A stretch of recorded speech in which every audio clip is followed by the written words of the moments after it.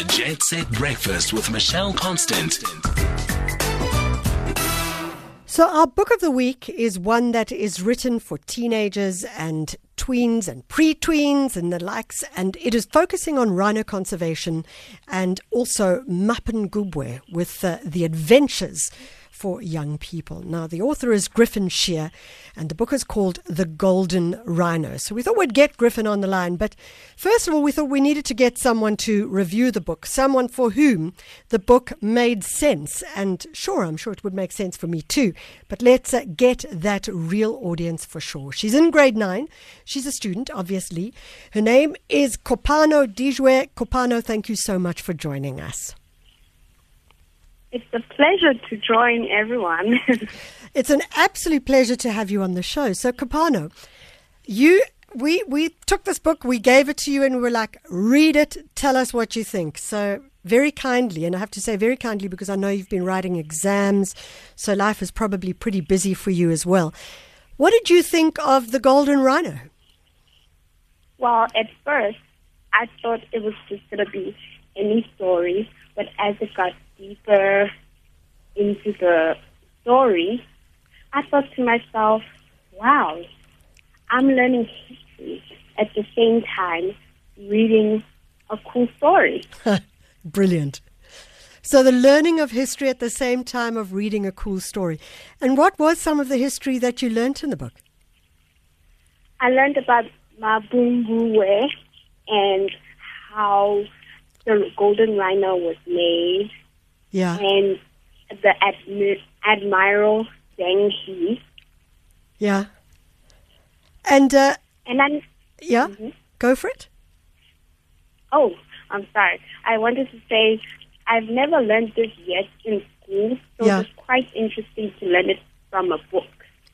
So, Kopano, you know, the whole thing about reading is that one needs a book that you start it and you go, okay, this is all right. And then suddenly it's like a page turner and you just can't stop reading. Did you find that that was the case with the book? Yes. Ha! That's brilliant. And out of it all, obviously, the most important character I understand is a character called Never Mashamba, who's 12 years old. Tell us a little bit about him. Well, he's 12 years old, Yeah. yet he has a mature mentality. Yeah. And he's very introverted. He's the only person who's ever known was Dr. Mashaba. And after moving into a new place and a new environment with new people, of course, an introvert is going to be scared. Yeah, absolutely. So what happens? Yes. Well, he thought the only person he could know or trust was his father in Zimbabwe. But after moving into South Africa and making friends with Bex and Gingas and Sipho, that's when he realized I'm actually not alone, and it's possible to not just a reserve and helping my dad be the only thing part of my life. So I love that. So you're saying that what you're learning from the book as well is that we're not just alone. And even for people who are shy maybe or introverts. You know, Kopano, we've got the author Griffin Shea of The Golden Rhino on the line. Griffin, thank you so much for joining us. Oh, thank you, Michelle, and thank you, Kopano. You're the first person to review my book where I've had to listen to the review coming out. I was very nervous. So I'm so happy you liked it. So you were very nervous, Griffin. Why were you nervous to hear Kopano's review?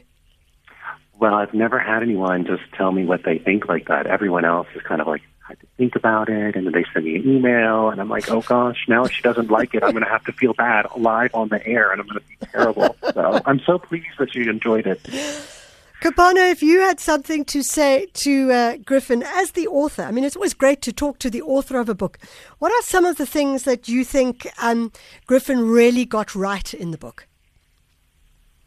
Well, first is, what was it like creating the protagonist, Never Mashamba? Aha. Griffin, what was it like creating the protagonist, Never Mashamba?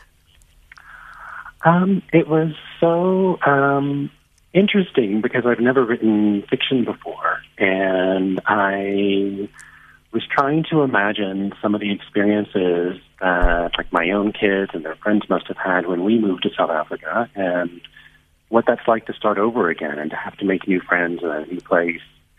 And I think I also really enjoyed putting him into this setting of kind of old African history, because that's how I started getting interested in Africa and falling in love with the region, was learning about all of these kind of old medieval kingdoms and the history that I never learned about in school, you know, things that I had to kind of go out and discover on my own. And I actually feel so warm towards Never, because I think he, like, starts out, like Kopano was saying, like, he's so shy and kind of afraid of the world, and then he really blossoms and has these beautiful friendships and can go out and have fun and have adventures and feel safe in his community that he's found. Kopano, have you got any other questions you'd like to ask Griffin? Why did you pick the Golden Rhino as your book topic? Good one. So I couldn't hear the end of it. Why was the Golden Rhino the title? Why was the Golden Rhino the topic? Oh, well, it's because I actually knew nothing about it when I got to South Africa. Like, I just started learning about it when I moved here, and I thought, like, wow, like, this is something actually the whole world should know about. Like, this shouldn't be hidden history, you know? And I just think sometimes when we learn about these things in a textbook, it can be so dry and it's a bit of a turnoff if it's not told in a very interesting way. So I thought, well, let's make it more of an adventure where it's a mystery and it's exciting, and, you know, it's not just trying to tell the history, but hopefully encouraging people to learn about the history on their own and to ask their teachers questions and to read more books. And I just think it's amazing. I took my son to Mapungubwe to do research, and we had such an amazing time, and we had such amazing people helping us to answer our questions and show us around. And I realized not everyone's going to be able to get there, so I hope I made a way for people to go there on their own by reading the story. So I want to say thanks to Kopano. Kopano, thank you so much for reading the book for us. Kopano Dijwe, who is our author, or not our author, our reader of the book today. Like, you know, Griffin, what amazes me is that you've mentioned two things, and it sounds to me like Kopano completely nailed it, which is a great reflection both on her reading but also on your writing as well. One, the idea of teaching history through fiction, and two, the idea of the learnings that young people can have from fiction, the idea that you can learn that you are not alone, the idea that you can learn that even if you're shy, that there are people out there. That must please you. Yeah, I think it's so pleasing. I'm so happy, actually, that she read it, about that she read it at all, and that she enjoyed it, and she got all of those things out of it. And I guess as I'm watching my own children grow up, I think about how much they learn about, like, the Greeks and the Romans that they absorb not from school at all, but from popular culture, from watching cartoons and reading Rick Riordan novels and things like that. And I just think it's really important that we start putting African stories in ways that are accessible like that, where people are going to learn about it, and then maybe the story is not factual that they're reading exactly, but the history is real, and they can go and figure out more things like that. So I'm hoping I can do another one where we look at, like, old sunken ships off the coast of East Africa and think about, like, the libraries of Timbuktu and things that I just think we don't talk about enough or celebrate enough, you know, things that aren't acknowledged as widely as they should be. So, Griffin, before we are going to have to go to a break, but before we go to the break, I'd just very briefly like to ask you have written books before, and I wondered how challenging is it to write a book for someone in grade 9 like Kopano?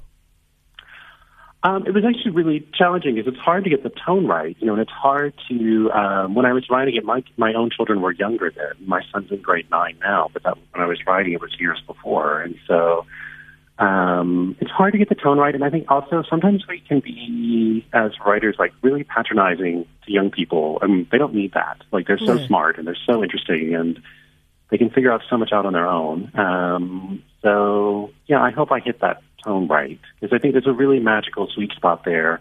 And it's such a great age where minds are growing and they're getting personalities and turning into these young people who are so interesting as kind of budding adults. Yeah, absolutely. If people want to get hold of the Golden Rhino, focusing on history, Mapungubwe, but also on what it means to grow up and to move to a new place, where do they find the book?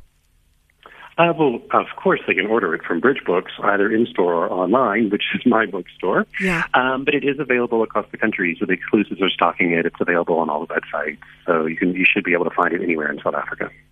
Look at Bridge Books, but look up in various different places for it. It's called the Golden Rhino. Perhaps you have a young person, grade 9 and the like, in your home, and they're needing a Christmas gift. Seems to me like it would be the perfect Christmas gift. Griffin Shea, the author of the Golden Rhino, and thank you so much to our grade 9 student, Kopano Dijwe, who really nailed it in her review as well.